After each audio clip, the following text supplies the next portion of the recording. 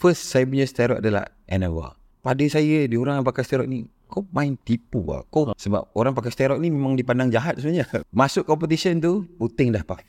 Tapi dekat Malaysia, orang semua macam, saya just nak bagi tahu masyarakat yang orang ambil steroid ni tak jahat lah.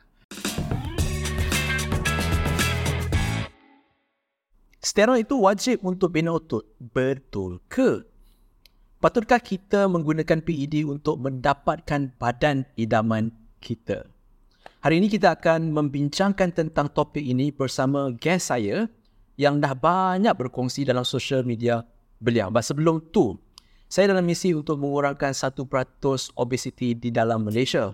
Anda juga boleh membantu kami dengan like, share dan berkongsi dengan kawan-kawan you all. Welcome to Season 2, Episode 24.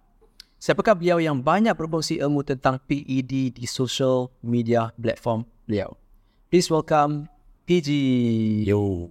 Assalamualaikum Pijjie. Sihat? Sihat, Alhamdulillah. Terima kasih Coach sebab sudi invite saya. Ni first podcast saya. No problem. Kita memang nak orang-orang yang berkredibel dan juga berpengalaman dan berilmu untuk berkongsi dengan penonton dan pendengar kita. Sebelum kita mula kan, I nak tanya 3 soalan, random soalan. Okay. Jawab je on the spot. Okay. Superhero, Batman ke Superman? Superman. Okay, dari segi aset, duit ke emas? Emas. Dari segi sukan, bola sepak ke pimpong?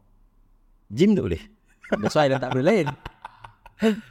Bola sepak. Bola sepak. Okay, cool. Itu 3 soalan. Nak tengok lah apa yang... Untuk apa sebenarnya? Reason nak tengok minat tu kat mana. Kalau kata gym, confirm kata gym. Yelah, betul. Kan. Okay, so let us start. Dengan sebelum kita masuk dalam topik steroid ini atau PED, boleh tak Pijjie kongsi sikit perjalanan hidup sebelum menjadi influencer ni? Berat nama influencer tu. Saya content creator lah. Okay, content creator sebab saya tak rasa saya influencer. Sebab apa yang saya faham, influencer dengan content creator ni dia dua benda yang berbeza. Saya masih anggap saya seorang yang hanya berkongsi ilmu lah. Macam saya sebenarnya mungkin tak ramai orang tahu kot. Saya sebenarnya seorang guru yang mengajar di sekolah rendah. I baru tahu tadi. Baru tahu tadi. Okay. Sebab tu ramai orang panggil cikgu. That is the reason lah kenapa ramai orang panggil saya cikgu. Sebab saya memang seorang guru yang mengajar di sekolah rendah. Saya start main gym 2014. Masa tu saya belajar lagi.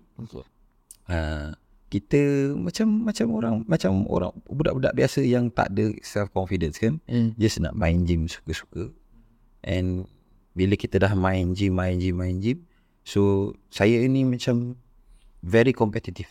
Saya tak suka kalah. Kalau main gym ni, kalau kat dalam gym tu saya nak ada badan yang paling cantik sekali. So disebabkan ada drive macam tu, so saya belajar banyak sangat benda pasal bodybuilding dalam, boleh kata first 5 years. Memang boleh kata every night. Masa tu memang sumber kita main YouTube je kan. Boleh kata every night tengok YouTube. Every night nak belajar pasal bodybuilding lah. So start 2014, 15, 16 saya start main je sebagai seorang student. And then posting belajar, ada duit, ada ekonomi yang kukuh. Masa tu baru first year of posting. Saya posting mengajar di Kulai tahun 2017. Bulan 7. Bulan 9 saya ambil saya punya first steroid cycle. Confident tu datang daripada mana? Confident tu datang daripada, bukan confident, dia jangan berani lah, because kita baca dengan apa kita buat tak benda sama kan. Sebab kita tengok, selalu kita tanya orang, kau guna apa-apa okey tak? Selalunya kan. Tapi Pijjie tengok je. So keberanian tu macam aku nak try tengok apa jadi. Dia macam ni. Sebenarnya dulu coach saya adalah orang yang memang benci lah orang pakai steroid. Kenapa kita benci? Sebabkan rasa nak bersaing tu juga tau. Macam pada saya, diorang yang pakai steroid ni, kau main tipu lah. Kita main sama-sama tapi kau besar dulu. Macam tak aci. Aku turun gym, aku makan ayam, ambil protein, jaga makan semua. Kau turun gym makan nasi lemak. Tapi end up kau besar daripada aku. Macam, so kita macam tak puas hati. So segalanya berubah bila saya posting dekat Kulai Jaya Johor tu. So saya training dengan kawan saya. Masa tu dia 4 kali Mr. Malaysia. Okay. So daripada situlah kita macam kita rasa yang kita nampak lah berapa jauh level orang natural dengan orang yang ambil PED.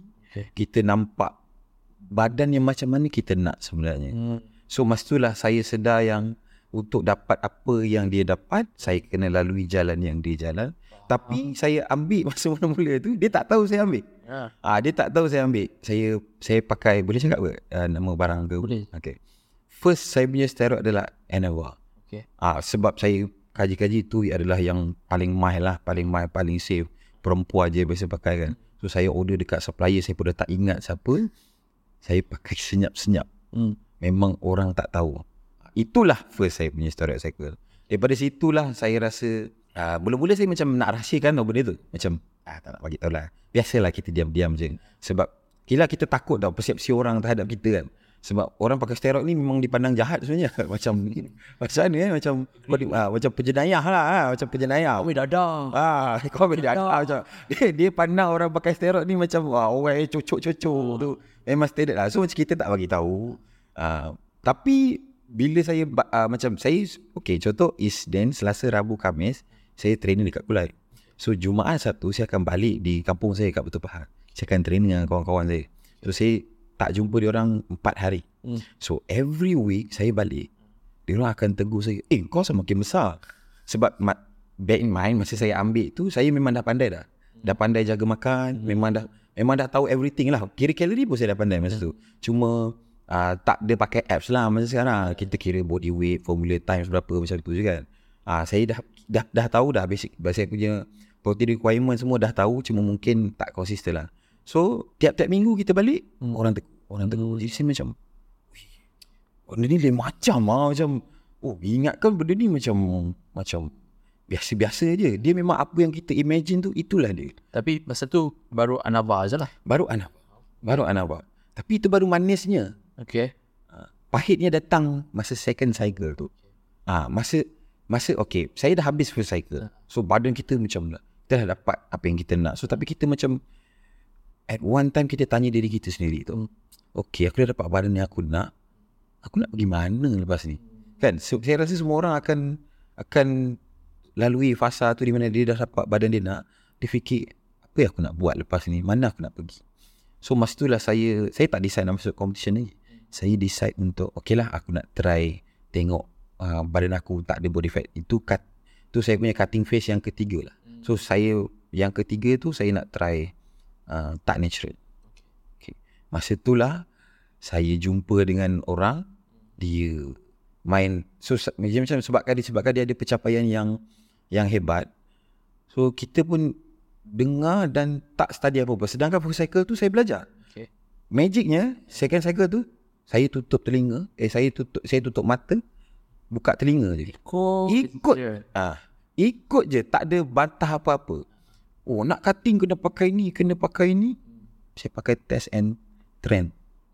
Second cycle. Trend, the most dangerous. Second cycle. So saya pakai, terus kena gyno. Kena apa? Kena gyno. Terus kena gynecomastia. Masuk competition tu, puting dah puff. Tapi saya tak tahu lagi. Masa itulah pahit tu datang, sampai last year baru saya operate. So daripada situlah munculnya saya lah. Basically sikit-sikit lah. Okay, macam tadi cikgu lah. Macam cikgu betul. Okay. Macam cikgu kata tadi, cikgu belajar and implement. Okay. Itu nak trial and error. Lepas tu jumpalah seorang kawan ni. Kawan kata ambil je buat. Kenapa? Yes, kita will look up to somebody yang dah memang ada pengalaman semua. Tapi sebagai seorang cikgu, kan dia panggil kena buat research semua kan. Macam mana? Tak apalah, aku ikut je lah apa kau cakap. Simple. Disebabkan badan dia pada ketika itu dan pencapaian dia pada ketika itu. Okay. Jadi saya rasa macam lambat lah untuk aku nak cari sendiri. Okay. So macam saya tahu pasal yalah, we should run a test base in every cycle semua. Kita tahu it's good for health juga, and it's good untuk kita punya libido juga, and good untuk kita punya progress secara overall juga. Saya tahu, tapi saya tahu trend tu bahaya, tapi macam tahu juga sebenarnya. Tapi bila orang tu cakap, alah tak ada apalah, okey je, aku pakai macam ni, okey je, aku pakai macam ni. That was my mistake. Saya rasa yang bila benda tu okey untuk orang lain, so dia okey untuk saya. Sebenarnya tak, kan? Okey is very general sebenarnya, kan? Itulah sebab tu kita macam kita lupa lah. Kita lupa letak je kepercayaan kat orang lain. Yes, 100%. Nah, aku serahkan kat kau. Okay, then tadi cikgu kata masa tu maknanya masa berkongsi pasal Kaidomi operation, orang dah mula kenal. Sebelum tu lagi. Yes. Sebelum tu lagi. Macam mana saya dikenali? Macam okay, dia macam ni. Sebelum tu saya memang dah banyak share pasal steroid dekat ML Studio. Saya one of speaker juga kat ML Studio. So saya perasan yang masa tu saya nampak yang dekat ML Studio masa tu ML Studio baru naik. ML Studio Malaysia baru naik. Ramai orang cerita macam-macam, dan tak ada orang cerita pasal bina badan, pasal fitness, tak ada. So saya nak cerita pasal fitness, tapi saya nampak macam ada orang dah bullshit. So apa lagi yang tak ada orang cerita? Pasal steroid. Masa itulah saya okay, benda ni saya tak adalah kongsi sebab saya tahu banyak benda. Saya kongsi apa yang saya tahu pada ketika tu saja. So saya start share, and ramai orang suka lah, dan ramai juga orang kecam lah, biasalah. Okay. Lepas tu everything start, saya rasa bukan last year, tahun 2022 bulan 7 atau bulan 8 macam tu, saya buat satu video. Saya just posing je video tu. Saya cuma macam orang tanya, abang pakai steroid? Buat macam satu dialog. Abang pakai steroid? Saya cakap, yes, saya pakai. Sebab saya just mengaku yang saya pakai. Masa tu baru mengaku je, belum bagi education lagi, just mengaku. The video went viral. So masa tu lah saya nampak yang dekat luar negara ramai orang cerita pasal steroid ni openly, tapi dekat Malaysia orang semua macam jangan. So saya rasa macam disebabkan tak ada orang yang cerita openly lah, aku kena apa yang aku kena tu. Sebab kalau ramai orang cerita benda ni, kita cerita secara terbuka, mungkin aku tak kena. Aku tak adalah dengar orang buta-buta je. Aku akan lebih banyak pihak untuk aku boleh rujuk, dan banyak source untuk aku boleh cari, kan. So saya rasa macam why not me? Kenapa tak aku? So saya cubalah, and alhamdulillah lah banyak kecaman. Sebelum kita masuk kecaman tu, saya nak kongsi dengan you all bila sebenarnya saya nampak cikgu. So saya nampak cikgu pun almost the same time, actually early of last year lah, kan. And masa tu, again, as bukan follower cikgu masa tu, the first thing that keluar dia cakap pasal, I think was bukan apa, it was one of the roids juga, Trembolin ke apa? Primo Bolin. I'm macam asal mama ni cakap pasal steroid, kan? This is not a good way to teach people dari pandangan saya, sebab saya tak tengok semua. To hook dia lah, kan? Dia cakap awal-awal, so to hook dia lah. So first impression saya, asal mama ni macam ni? Teruk gila, kan? So ignore, tak nak kisah. Fast forward, selepas beberapa bulan, orang pun dah mula cakap pasal steroid semua, kan? And saya tengok balik cikgu punya content, tengok, basically ada yang explain. Dia bukan encourage. Dia bagi tahu benda ni, bukan semua benda ni bagus. Ada side effect. So okay, dah faham dah.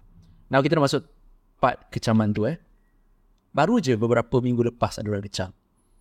Tak nak tahu cakap siapa, tapi barulah orang kecam, kan. Macam alah, guna steroid, memanglah. Tak apa. Pasal apa tu? Ada Dia cakap natural ke steroid? So boleh, kalau guna steroid okey je lah kau. Macam tu lah. Okay. Lepas tu dia ada jawab, Okay. Yeah. How, macam mana cikgu boleh, tak tahulah nak kata tebal ke muka je ke, atau memang dah expect benda ni boleh akan berlaku ke? How do you overcome benda ni? Saya tahu siapa yang just tengok konten saya sekelip mata, dia akan fikir yang macam yang coach boleh fikir lah. Tapi saya tahu juga yang orang yang betul-betul kenal saya, yang betul-betul follow saya, dia tahu sebenarnya apa yang saya cuba sampaikan. So at the end of the day, memang ada juga yang follow saya, yang mula-mula dia benci saya. Tapi lama-lama dia faham apa yang saya cuba sampaikan sebenarnya. Sebab kalau bila kita cakap pasal steroid, sebenarnya adakah dia dah berleluasa sebelum kemunculan saya? Sebenarnya memang dah kan? Betul. Memang dah. Benda tu memang dah, memang easy to get dekat mana-mana dah pun. Cuma apa yang tak berleluasa tentang steroid ni? Ilmu penggunaannya. Benda tu tak ada. Dan disebabkan tak ada orang yang bercakap pasal cara penggunaannya ataupun educational. So kesedaran tu tak ada, awareness tu tak ada. And sebenarnya kalau saya tak ada pun akan tetap wujud 3 golongan dalam komuniti gym. Yang pertama, orang yang memang tak nak pakai steroid. Ni memang akan ada. Yang kedua, orang yang memang nak pakai tapi dia tak tahu nak pakai ke tak nak pakai ke tak nak. Yang ketiga, orang yang tengah-tengah. Kalau aku perlu pakai, aku pakai. Kalau aku tak perlu pakai, aku takkan pakai. So dengan kemunculan saya rasa saya dapat membantu ketiga-tiga golongan tu. Orang yang memang tak nak pakai, dia dengar bila saya cakap pasal side effect, okey, memang macam ni lah, memang aku takkan pakai lah.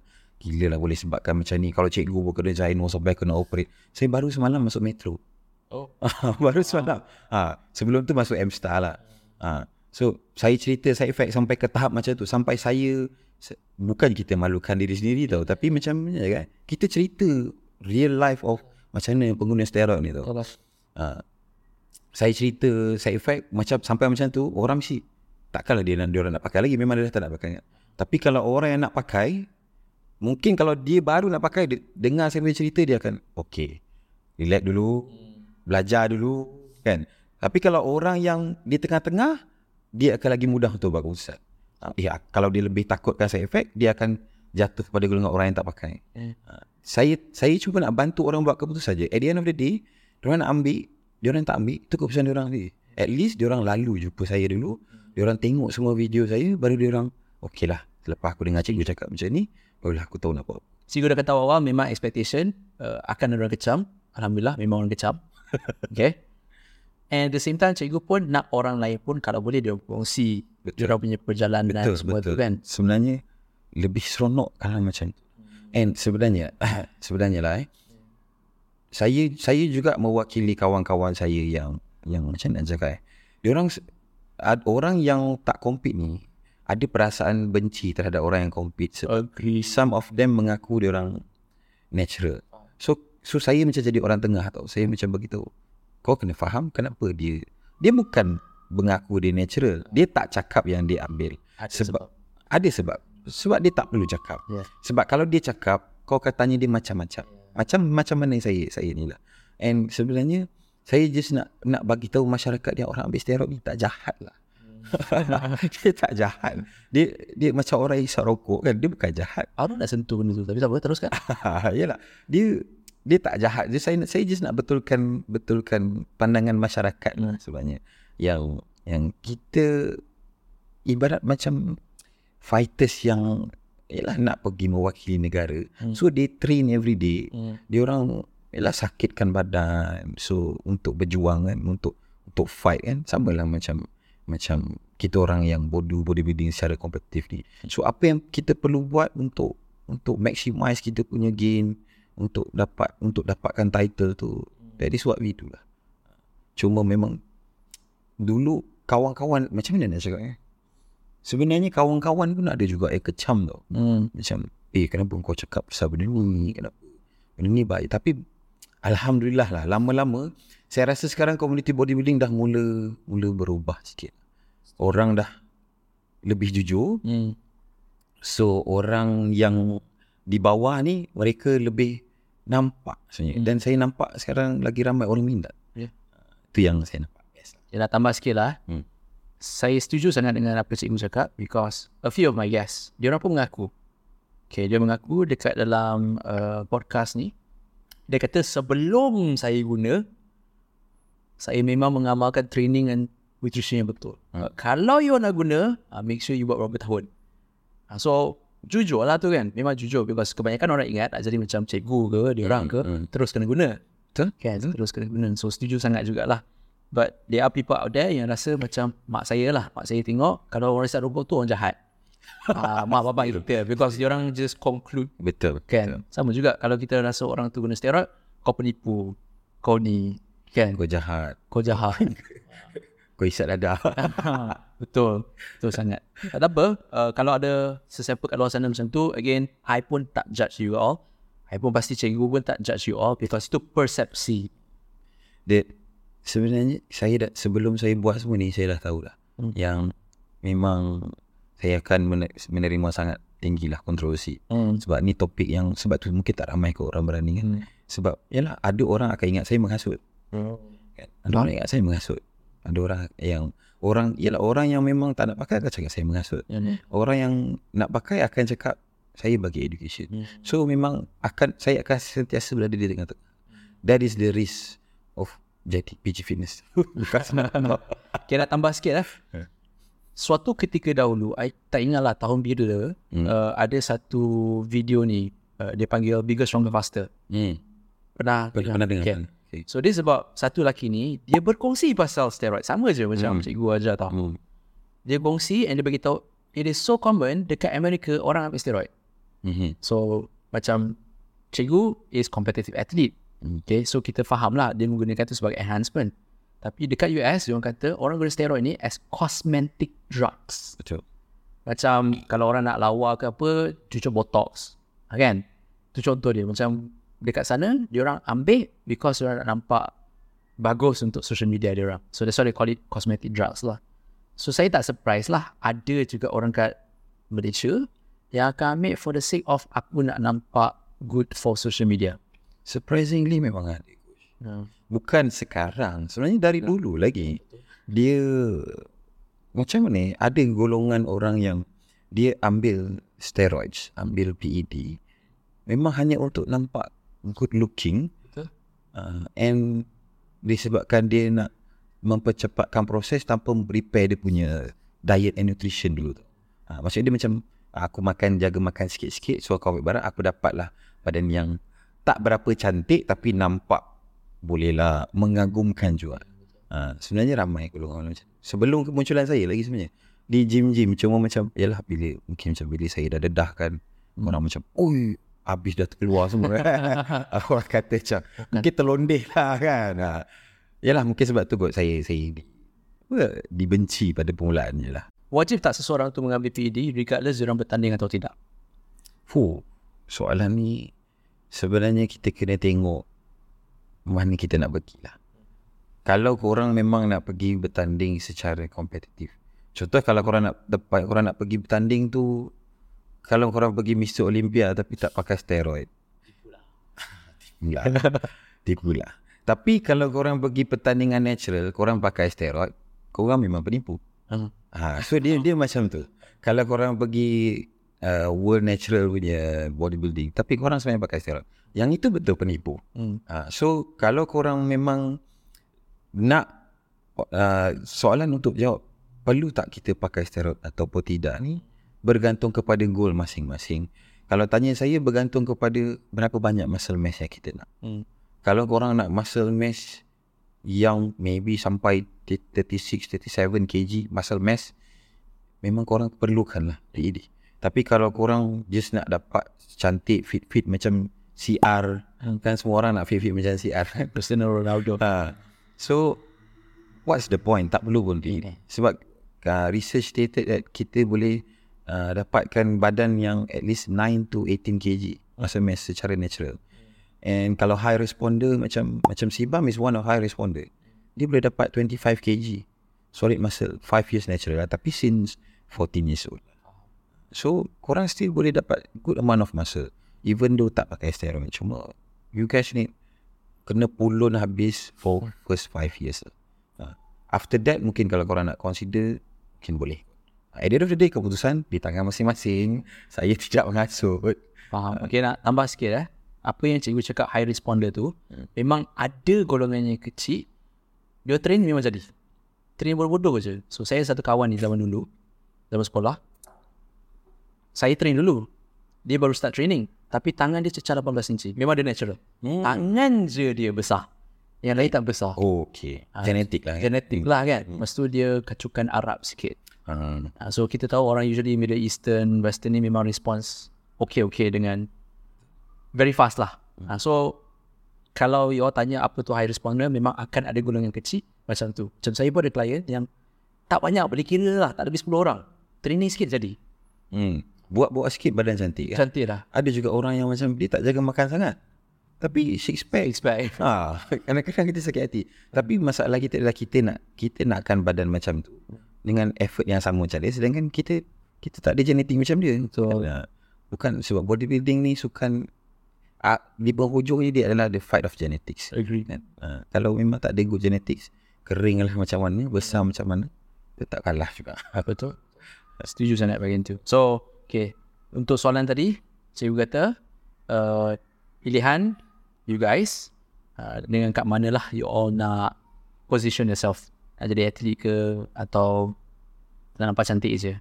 Okay, now soalan seterusnya, for educational purpose. Okay, for educational purpose, kalau seseorang tu nak mula ambil PED, apakah step yang mild dan selamat dia boleh ambil? Soalan ni boleh mengundang kecaman ni. Confirm. That's why I bagi tahu awal disclaimer that educational purpose. Because akan orang tanya, cikgu guna macam ni, orang tu kata macam ni, so macam mana apa? So kita terus jawab sebelum dia orang letak komen. Okay, baik. So sebenarnya macam ni, bila saya cakap pasal safe, bila kita cakap pasal safe first, it's not safe. Kalau safe ni, safe lah. Safe first ni maksudnya dia selamat tapi still ada side effects lah.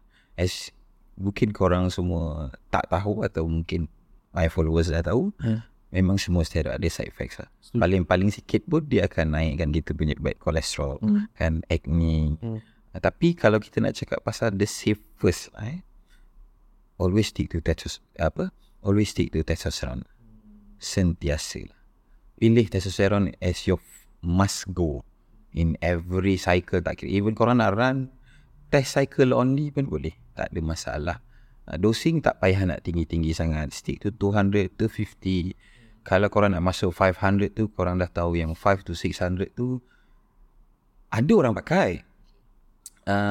Tapi sebenarnya dia considered as entry level of bodybuilding. Boleh lah. Tapi sebenarnya, tambah sikit, di Malaysia kalau compare dengan luar negara, orang pakai jauh lagi tinggi tu daripada kita. Di Malaysia kalau kau pakai 500 ke even 750 pun orang tinggi semua. Tapi macam saya pernah jumpa orang, kalau kat luar lah, yang saya pernah jumpa kan, saya tengok macam building forum, orang pakai 1.5 gram, 100 1300 macam tinggi macam tu. Kita kat Malaysia pakai 500 pun dah. Takut macam tu kan. Maybe that explain why kenapa kita belum boleh push lagi lah.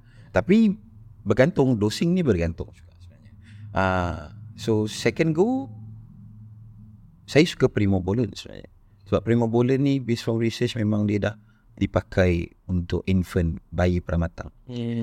And almost zero side effect. And zero side effect pada baby tu. Tapi bukan makna zero tu memang tak ada side effect. Maksudnya almost zero side effect pada baby tu. Baby tu boleh membesar dengan baik, tak ada apa-apa. And primobolan ni memang dicipta untuk manusia.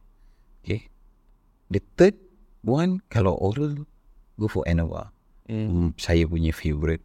Memang saya punya even first cycle pun saya pakai Anova. Anova ni steroid, nak kata steroid perempuan lah.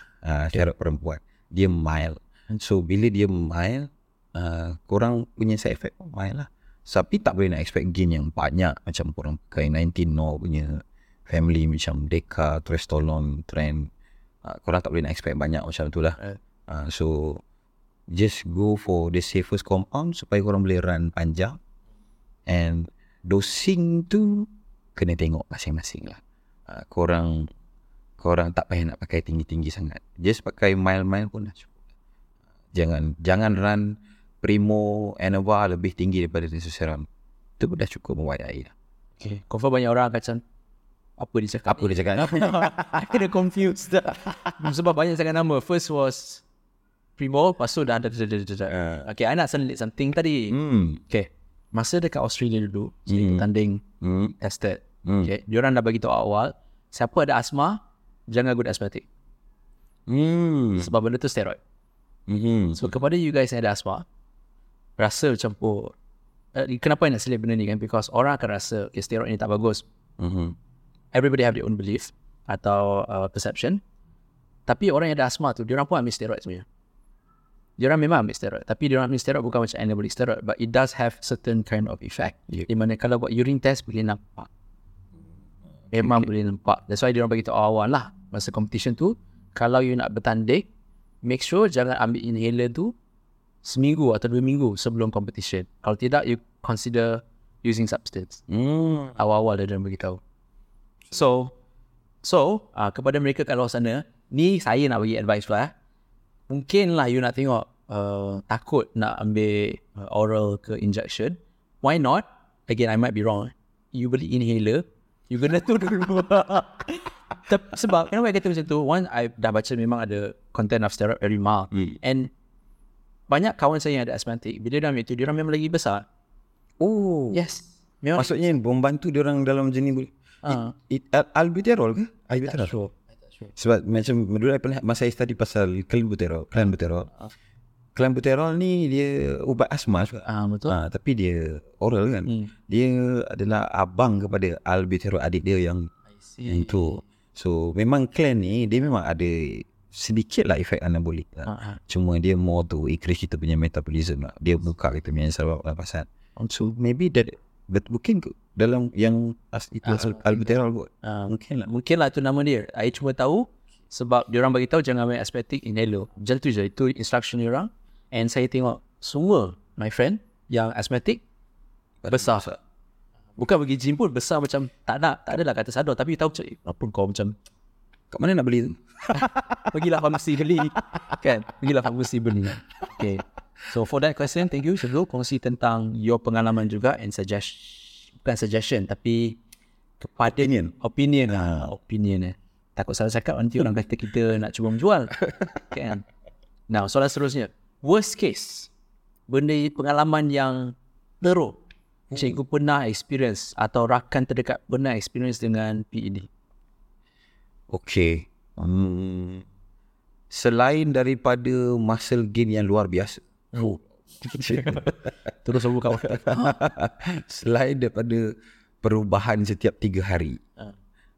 Ada juga yang kita orang tanggung. Macam saya lah. Saya memang sangat-sangat dekat dengan follower saya. Even masa saya contest prep tu, last year, saya masuk Man of Steel, saya masuk NPC, FIF, NABA. Setiap saya terasa yang saya terkena, saya akan bagi tahu dia dalam. So diorang macam okay, diorang akan rasa lebih dekat dengan kehidupan saya. Memang saya nak macam tu supaya diorang tahu kalau kau nak ambil steroid, inilah hidup kau. Memang saya bertujuan, saya memang nak buat macam tu. So apa yang saya rasa yang paling teruk memang jahit. Tak ada, dia teruk daripada segi kosmetik lah. Okay. Saya habis 12,000 tu buat operation. 12,000 bukan sikit tau. Yalah. 12,000 operation. And alhamdulillah okay.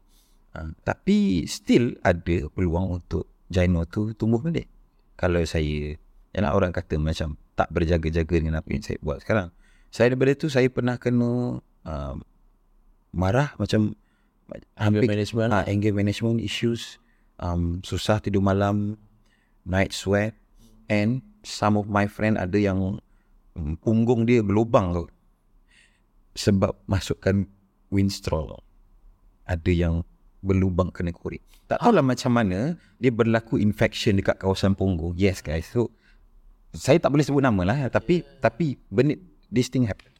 Benda ni memang berlaku. Dia orang masuk, so Winstrol ni dia warna putih and dia sangat pekat. So tak sure what happened masa dia cucuk tu. So dia tak masuk dalam otot. So dia orang terpaksa korek keluar.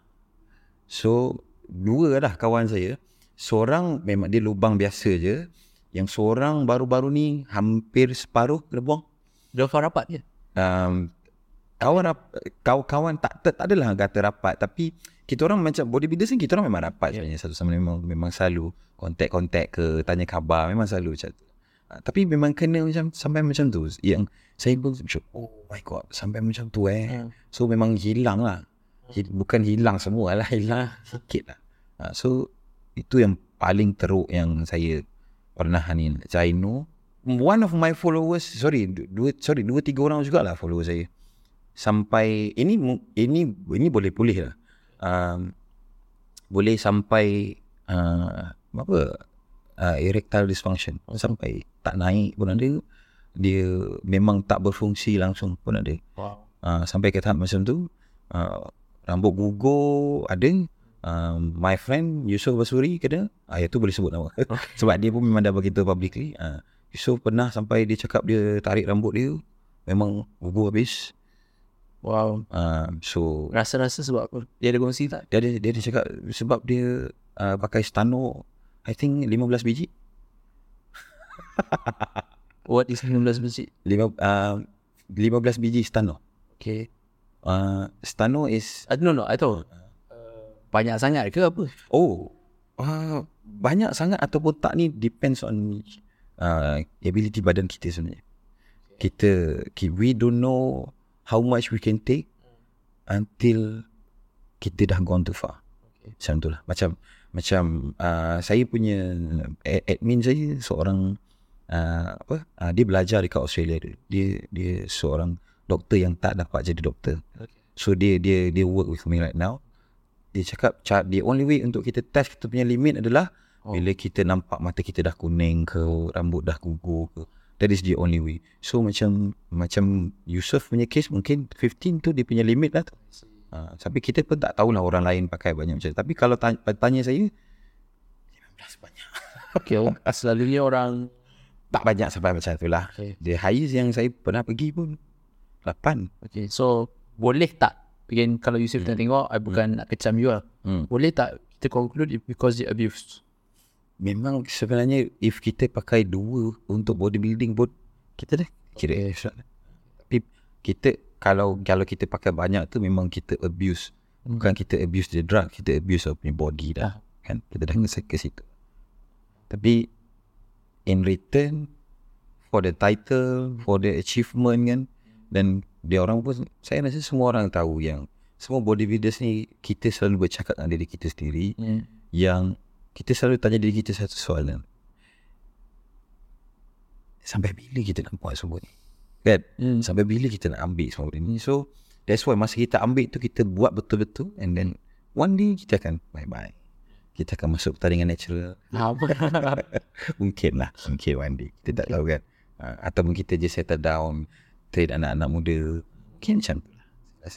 So macam tu, macam my friend Yusof tu, dia dah cukup lah. Saya tanya dia, dah tak nak masuk COVID ke? Cukup lah, aku dah banyak sangat kata. So saya, mungkin kita semua akan macam coach pun dah cukup kan. Dah. Memang dah tak nak compete lagi kan. Macam tu lah. Sampai satu masa kita macam tu. InsyaAllah. Thank you for that part. So baru first time dengar from cikgu.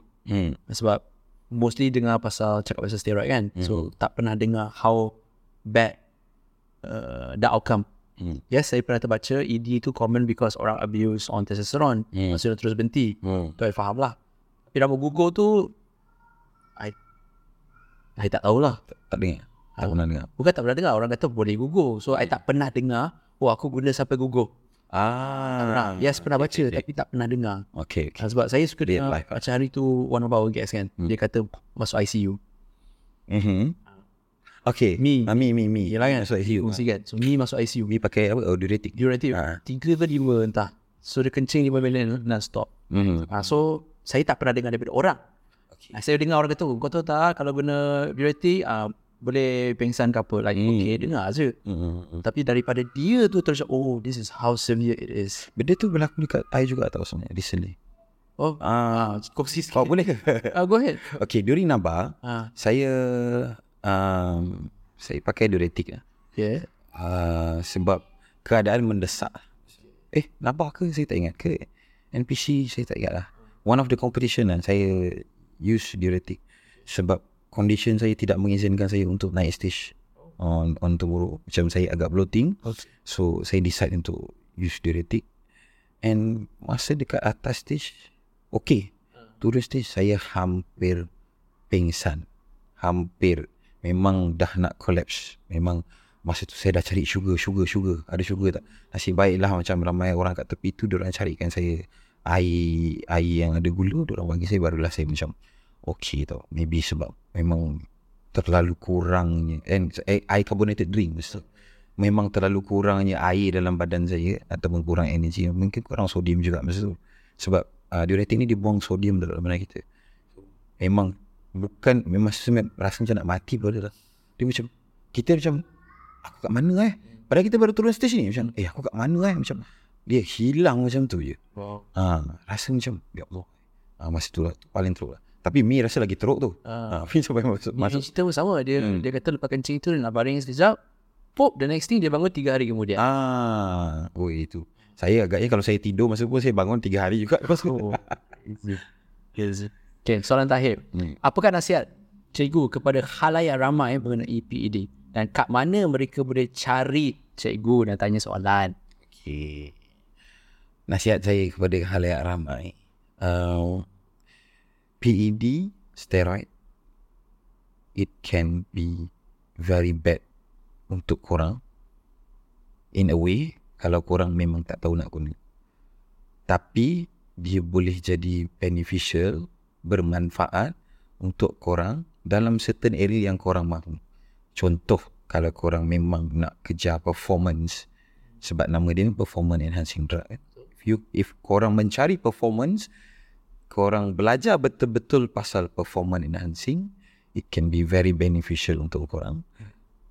Bahkan bukan bodybuilder je yang pakai, ramai atlet-atlet lain yang pakai, cuma bodybuilder yang paling biasa kena tembak lah. So korang kena tahu betul-betul. And kalau korang tak ada ke arah performance, macam korang tak nak performance manusia, kekuatan, saiz badan, kepantasan, agility, korang tak ada nak benda tu semua, korang bukan atlet, tak payah sentuh. Natural pun bukan nak kata tak besar, natural boleh besar. Sebenarnya, saya tambah sikit. Sebenarnya kita semua nak 3 benda. Kita nak natural, kita nak besar, kita nak shredded. Kita nak semua benda tu. Tapi sebenarnya kita boleh pilih 2 je. So korang, kalau korang nak natural, korang kena pilih 2. So sama ada kalau korang natural, korang boleh pilih besar, tapi korang tak boleh shredded. Tapi kalau korang nak natural, korang nak shredded, korang tak boleh besar. Itu sahaja. So korang kena settle down with that. Itu je. Korang belajar dulu apa yang korang nak tahu, apa yang korang korang kena tahu dulu apa yang korang nak, barulah korang tahu macam mana nak capai apa yang korang nak. Okay, jap, I nak tambah. This is something debatable lah. Just cikgu kata tadi 3 benda kan. So for me, ada orang kat luar sana akan cakap atlet natural yang nampak besar. Back in Australia, satu lelaki ni nama dia Aaron Curtis. Saya bertanding dengan dia.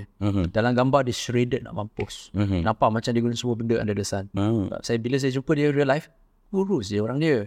Dalam gambar berdiri seorang-seorang memang shredded. Memang besar. Memang besar lah kan. Tapi bila saya bertanding, saya nampak lagi besar daripada dia. Tapi saya pendek lah kan. So apa saya nak debate lah kat sini. Macam cikgu kata tadi, 3 benda. Ada yang nak besar tapi tak boleh shredded. Ada orang kat luar sana, dia orang nampak besar dan shredded dalam social media. Yes, betul. You berdiri kat sebelah, alah macam ni je kan besar. Kan. Mungkin dia orang edit sikit ke apa, tak tahulah. Angle camera. Bukan, so I'm not disagreeing, tapi daripada kita punya view, kadang-kadang dalam social media nampak lain. And satu lagi, saya nak tambah sikit lah. Mungkin kalau ada yang mendengar kan. Saya tahu di Malaysia steroid adalah, bila cakap pasal steroid kan, steroid adalah tabu kan. Macam aku tak boleh cakap pasal steroid kan. Tapi cuba dengar apa yang saya cuba nak sampaikan. Kalau kita tak bercakap pasal benda ni, macam mana orang nak tahu pasal benda ni? Dan macam mana orang nak belajar pasal benda ni? Sebab at the end of the day, macam mana benda tu boleh ada tapi tak ada orang yang nak mengajar ni? Macam mana sekolah boleh ada kerusi, buku, meja, bangku, kipas, tapi cikgunya tak ada? So saya saya mengajak semua yang ada ilmu pengetahuan, share whatever you know, so that kita boleh berkongsi sama-sama. So dia boleh manfaatkan kita. Yalah, sama ada orang yang tak nak mengguna, orang yang nak mengguna pun boleh bermanfaat untuk semua orang. At the end of the day, kita juga, kita buat untuk kita. Setuju. Okay. That being said, kat mana pendengar dan juga penonton boleh cari cikgu? Boleh cari saya dekat saya punya Instagram Pijjie Fitness ataupun TikTok saya Pijjie Fitness 2. Korang boleh, kalau nak lagi dekat dengan saya, korang selalulah join live saya akan live. Biasanya setiap hari lah waktu malam. Depends lah, tengok pada topik apa-apa. Tapi sebenarnya saya bukannya share pasal steroid sahaja. Kalau tengok saya punya content, saya menyeluruh sebenarnya.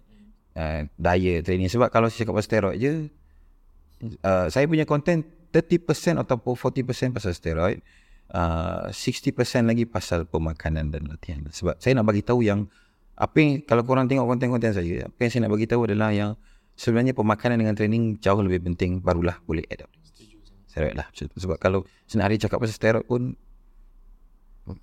saya takut dia tak membantu orang. Dia macam, dia bukan macam benda ajaib sangat. Betul. Dia ramai orang ingat steroid tu magic. Dia bukan magic tau. Dia time machine. So dia mempercepatkan proses. Mempercepatkan. Tapi kalau korang daripada A ke B pun korang tak tahu, macam mana aku nak besar ke badan aku pun tak tahu. Naik time machine pun 3 bulan pun korang kat situ juga. Tak pergi mana-mana. So korang nak kena tahu from A to B, dan baru korang boleh consider nak ambil time machine ke tak. Dia macam tu. Dia bukan magic. Kau main gym, tak jaga makan, tak apa, ataupun tak main gym tiba-tiba jadi. Tak. Ramai orang fikir macam tu. That's why orang benci orang pakai roid. Okay. So that being said, terima kasih banyak kepada cikgu sebab sudi datang berkongsi, dan at least orang dah dapat dengar lah apa yang cikgu nak cuba sampaikan dalam platform social media tersebut. InsyaAllah. And insyaAllah di masa hadapan lagi kita boleh jumpa cikgu, kita invite topik yang seumpama. Topik lagi panas. Lagi panas kan. Sebab sekarang pun dah panas. And I do expect penonton dan pendengar akan kecau, which I'm expecting that. At least you dengar bahagian ni di mana kita berkongsi tentang PED. Bukan nak encourage, tapi for educational. Yes. So having said that, kita akan jumpa lagi in the next episode. Take care. Assalamualaikum. Peace out.